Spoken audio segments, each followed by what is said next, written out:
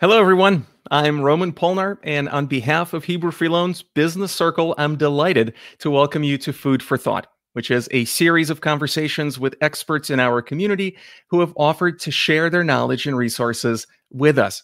Now, the Hebrew Free Loan has been supporting our Northern California Jewish community for over 123 years. And this series is another way to offer resources and support.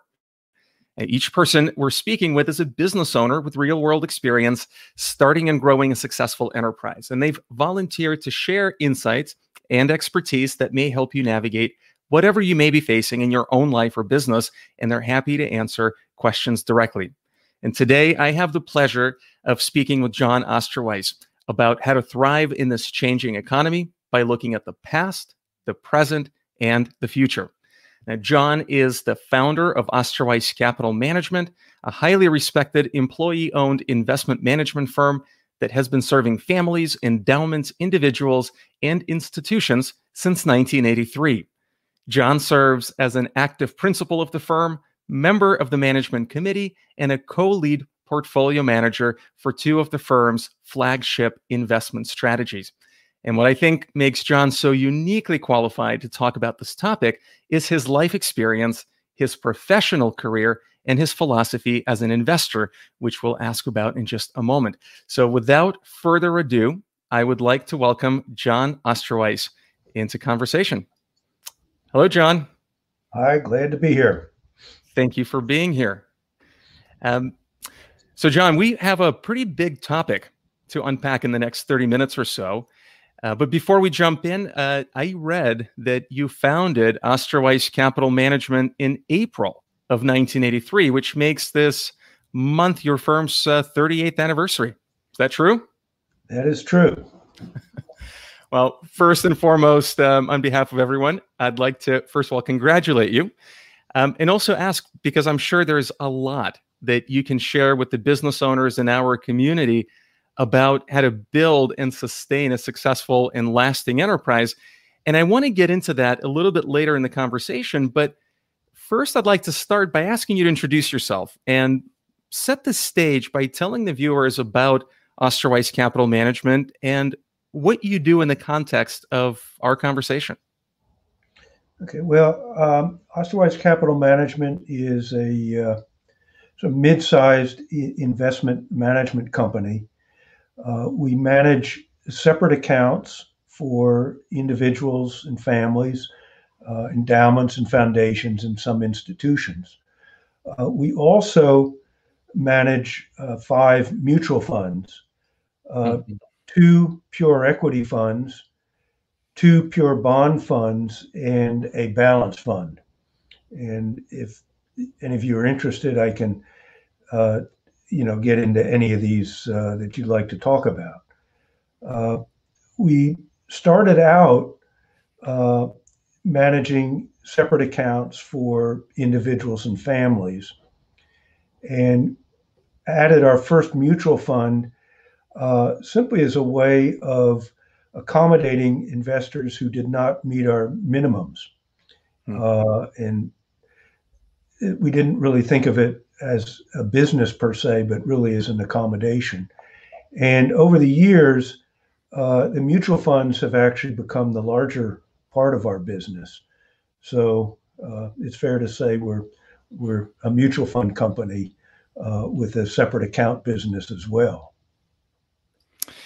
Well, I know that you and your firm have a stellar reputation in the space on both sides. And so I'd like to dig into some of the experience that you've accumulated over the years, because we're all coming off a very strange year, and it's been filled with tremendous challenges, yet opportunities at the same time. And while I know we both want to talk about the future so that our listeners can better position themselves to navigate the changes in the economy and thrive in the years to come, I also know you wanted to look back over the past before we can move forward. Tell us why. I think it's important to understand the trajectories of trends within the economy because they do change over time. And that in turn changes the structure of the economy and to some extent changes the potential for who's going to be a winner and who's going to be a loser. So if you look at back to 1983 when we started the firm, we had enormous inflation. And basically, the last two business cycles, inflation has been missing in action. And we may have a bit of inflation now as we're coming out of the COVID shutdown, but we think that's temporary and that the longer term trend is really more disinflationary, to some extent, even deflationary. And it's important to understand what caused that early inflation, why we're not seeing inflation in the last couple decades. And I can get into that if that would be of interest. Well, I know we spoke prior, and you had mentioned there has been a lot of evolution in the last 50 years in the way that the economy is changing. And I would like to ask you to go into that a little bit because, one of the best ways to prepare ourselves for the future is to understand sort of where we came from in the past and how our economy and the markets overall have evolved. Yeah. So please do. Yeah. So if you go back, to 83 or that period, there was classic inflation. There was too much money chasing too few goods. There were bottlenecks, et cetera. And the Fed basically stepped in hard and took money out. And, that really was the beginning of the disinflationary era. But I think more fundamentally, the two things that converged to really put the nail in the coffin of inflation were number one, globalization, and number two, technology, which worked together to enable manufacturers to offshore the labor function, so that if we had unionized labor in this country that demanded ever higher wages, it was now possible through technology and globalization to access very cheap labor in developing economies around the world. And this basically took the wage part of the wage price spiral out of the equation. And then the second thing is that technology, as I think everybody knows, is inherently disinflationary. We all have heard of Moore's law. The price of computing comes down at a pretty predictable rate. And so technology products themselves become cheaper. And then the application of technology to business processes makes businesses increasingly more efficient or less costly. And as we know, technology has become an ever larger part of the economy. So I don't know exactly what technology is as a percent of the economy because nobody has very good statistics on that. But I can tell you that in 1983, technology was probably about 5% of the S&P. I may have that wrong, but today it's over 25%.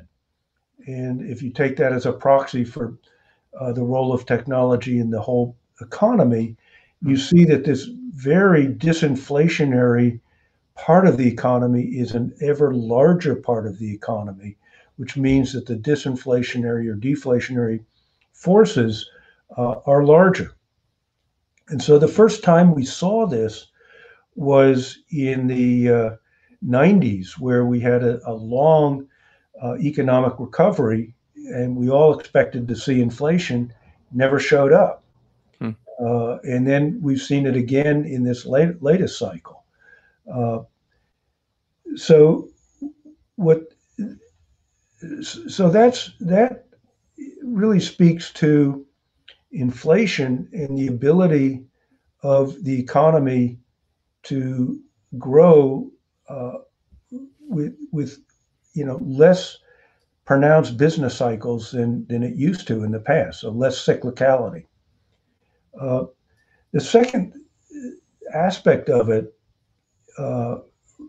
particularly important from an investment standpoint, is that technology has created a structure in this economy that a lot of us refer to as winner take all or winner take most, where the leading dominant company in either technology related businesses, but also in pretty much every industry that we follow, the leading dominant company is able to gain market share against its competitors, uh, either because, as in technology, of very pronounced network effects, which you can get into, or in the more mundane parts of the economy, the leading company is probably the most profitable, therefore has the most money to reinvest in more technology,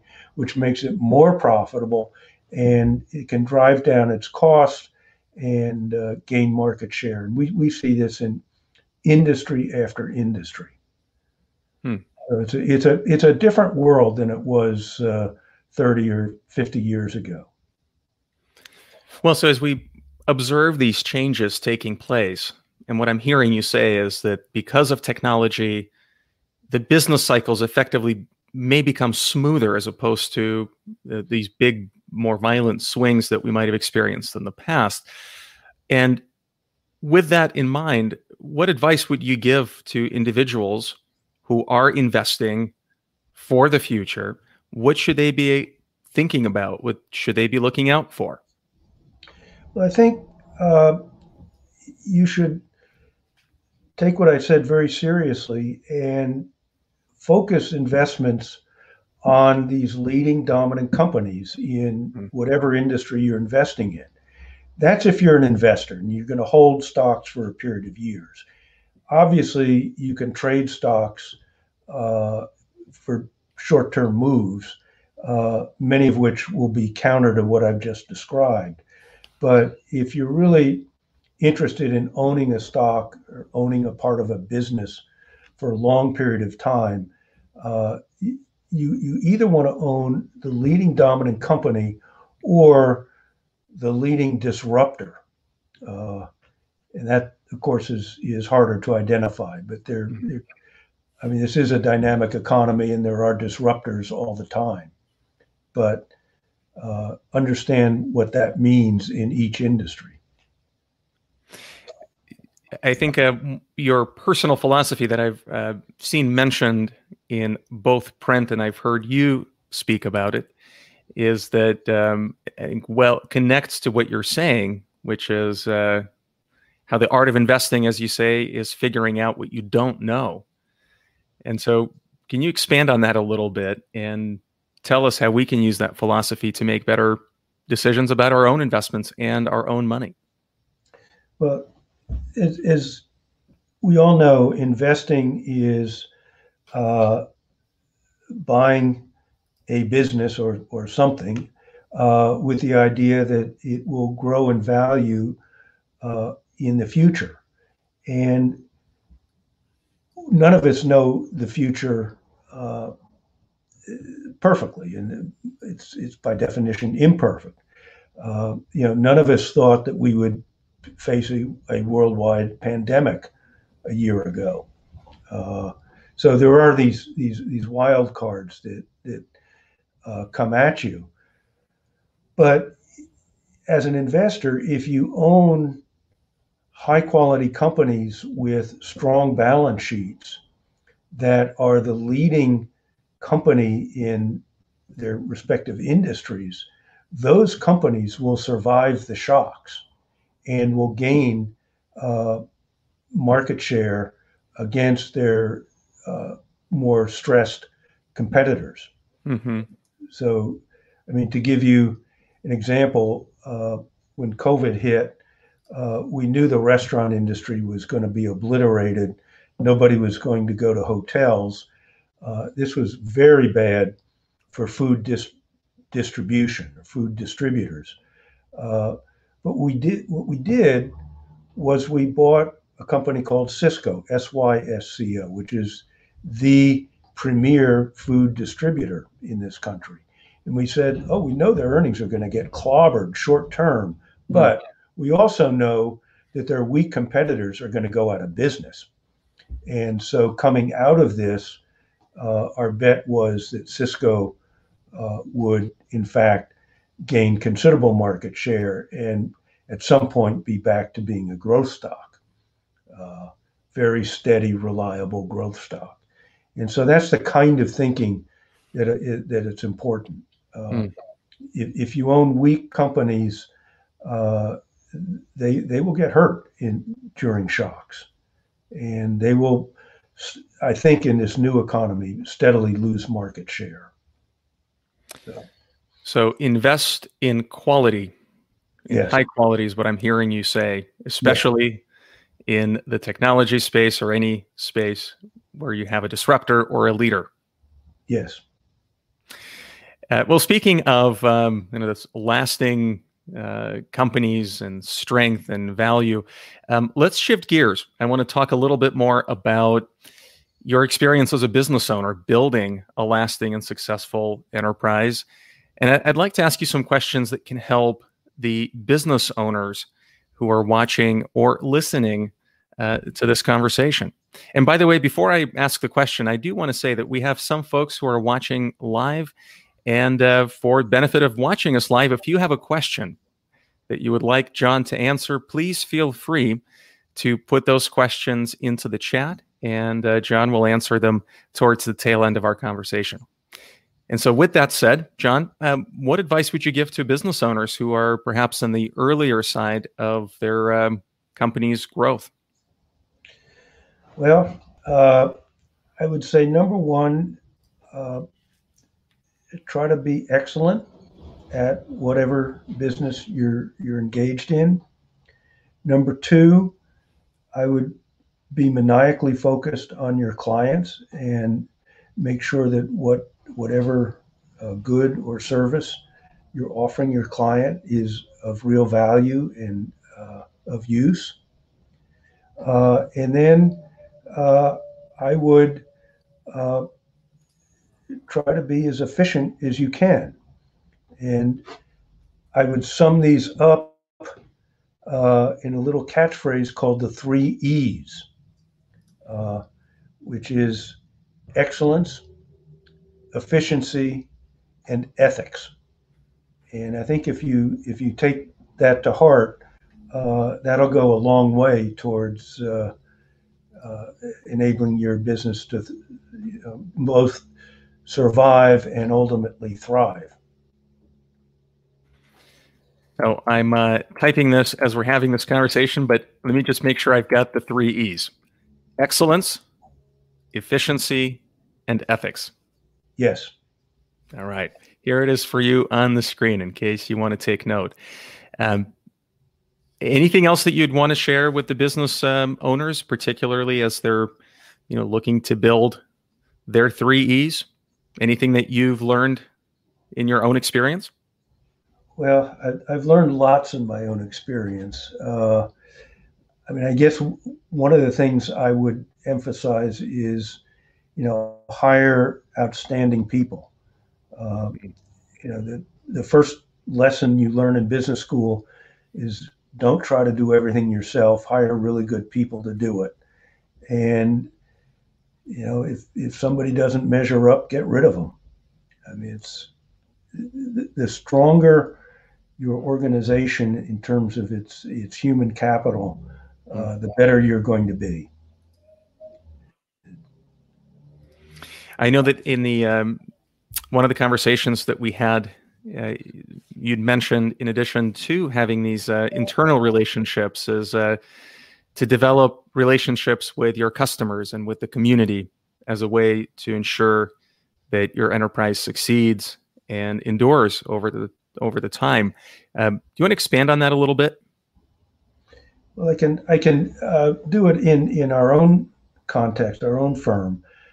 Uh, when people entrust you with their money, they expect, number one, you're going to handle it in an efficient way. You're not going to lose checks.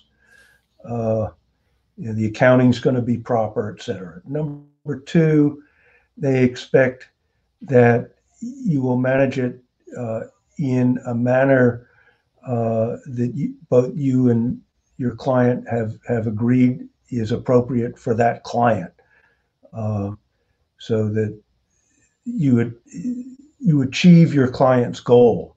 It's not an exercise in a room off by yourself. You're really doing something for a client, and then be sure you do a good job at it. And our business, as you know, is a business where markets go up, markets go down. You buy a stock and something terrible happens and the stock goes down. Uh, you need to be completely open and forthright with your client and say, look, we screwed up, or this thing came out of left field and hit us.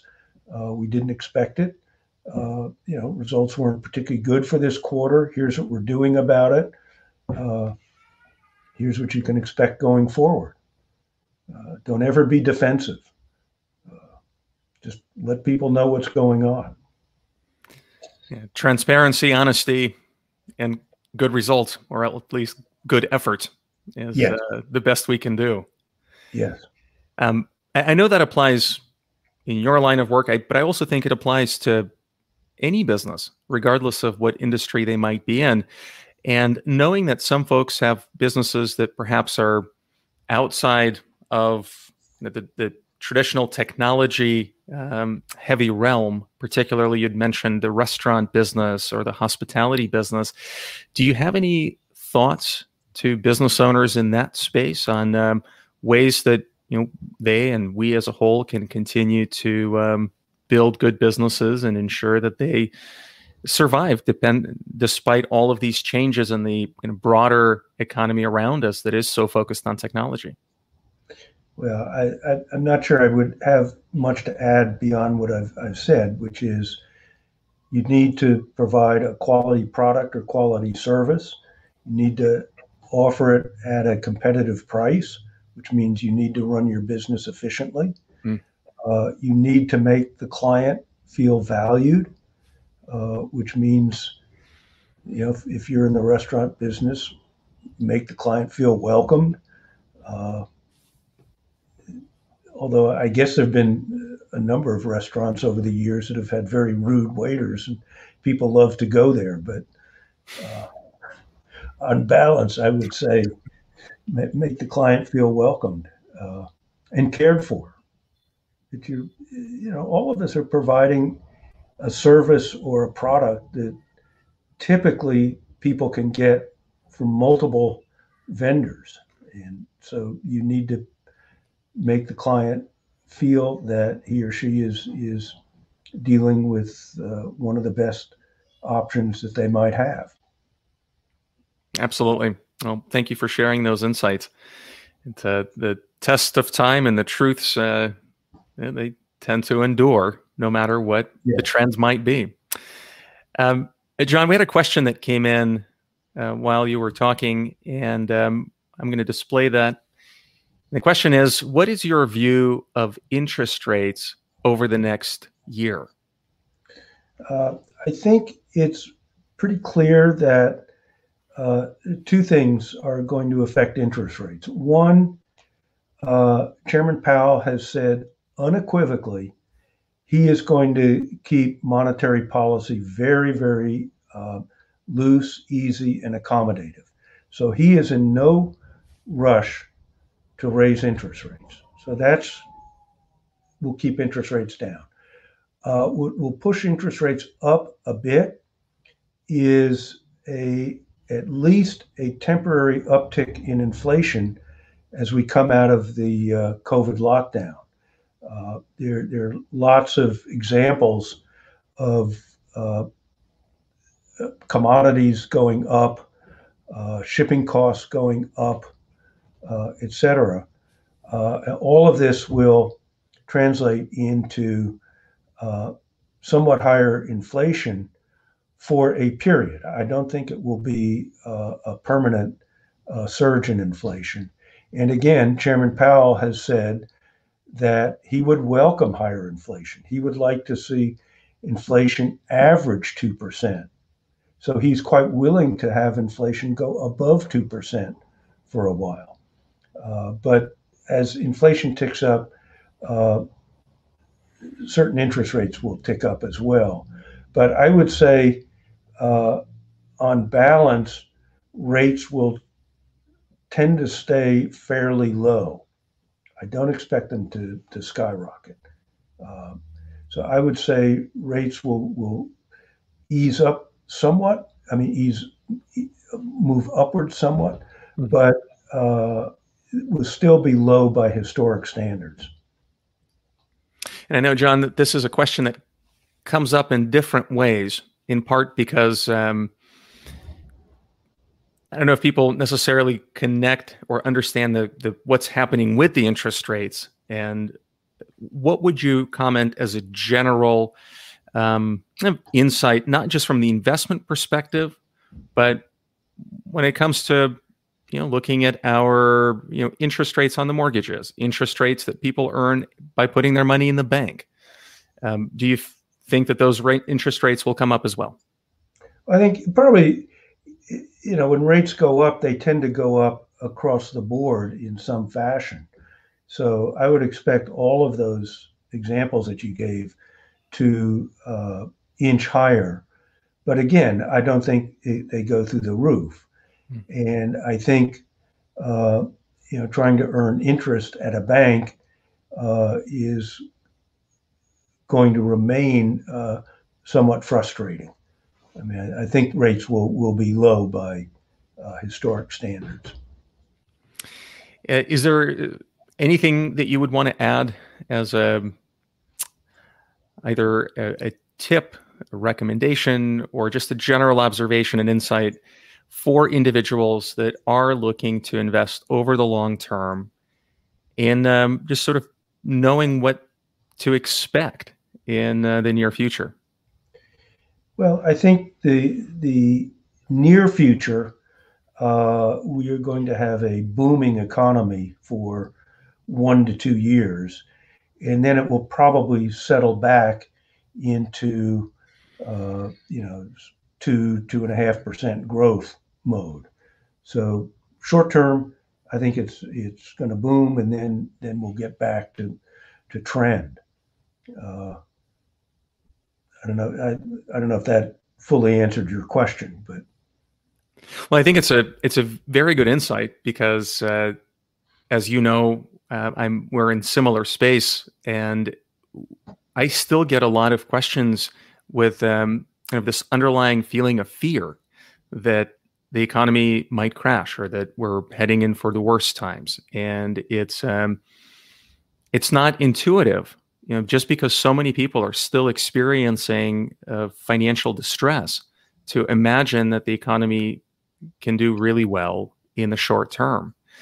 And so I think it's an important insight that you just mentioned, because we are coming out of the lockdowns. The economy will continue to open, and it will present opportunities to both individuals and organizations or businesses that are part of the economy.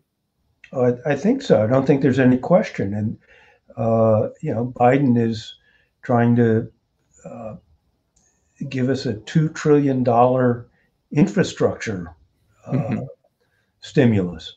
Now, whether, we get all that, I don't know, but there will be significant fiscal stimulus coming out of the federal government, coupled with low interest rates, coupled with a consumer that hasn't had any place to spend money for the last year. So, yeah, there are a lot of people who are in great stress because they lost their jobs. They're getting potentially thrown out of apartments, et cetera. But there are also lots of people who've been working and haven't gone to restaurants, haven't gone on vacation, I haven't taken shirts to the laundry in a year. I haven't had a haircut in a year. Of course, I probably haven't needed it, but I haven't been to a restaurant in a year. Mm-hmm. I haven't been on a vacation in a year, or travel. Mm-hmm. So the consumer's got a lot of money to spend, and I think as people are vaccinated and they feel safe to move around, you're going to see airplanes fill up. You're going to see hotels fill up. You're going to see restaurants fill up. There's going to be a lot of economic activity. Well, and you're right to point out, of course, that our economy, for the most part, is driven by the consumer and the spending 70%. That the consumer has. 70%. Yep. And so 70%. The fact that I'm sorry? 70%. Mm-hmm. Right. And so all that pent up demand and all the money that the consumer has been saving, those who are fortunate to have had the savings are certainly primed to start spending it sometime in the near future. Yeah. Well, it's nice to end on a positive note, despite the fact that this has been a very challenging year for a lot of people. Are there any final parting thoughts that you would like to leave our listeners with, whether it would be on the personal investment side or for the business or the small business owner community? Just one thought on the investment side, which we haven't really talked about. In an era of very low interest rates, a lot of us are thinking that the best way to generate income as an investor is to buy common stock in companies with growing dividends. Maybe not companies with the highest dividends, because oftentimes those are companies that are stressed and aren't growing and can't raise their dividends. But buying a basket of companies where you can be pretty assured that these dividends will grow over time. And I think that that's actually a strategy that we're emphasizing quite a bit. And I think it's very appropriate for these times. That's a good tip. Was there anything else, John, that you wanted to add? No, I think that's it. Well, we've covered a lot of ground. I particularly am taking away your 3 E's as a reminder, whether we're in business or this is good advice for us and to use ourselves as individuals. This practice excellence, efficiency, and ethics. And if people have further questions and they'd like to learn more about Osterweiss Capital Management or have questions relating to investing, who could they contact? I said they could contact Chris Zand in our organization. He's the director of private client services. He's a lawyer by background and a certified financial planner, and can be very, very helpful to people. John, I went ahead and put Chris's email up. So for folks who do have questions, feel free to reach out. And John, I just want to thank you on personally and on behalf of the Heber Free Loan, the Business Circle, and the broader community for taking the time to be with us and for sharing your thoughts, your insights, and your wisdom. Thank you again. Wonderful having this conversation with you. Roman, I appreciated it. It was fun. Well, thank you. And to everyone, good luck, be well, and we'll talk soon. Okay. Bye, John.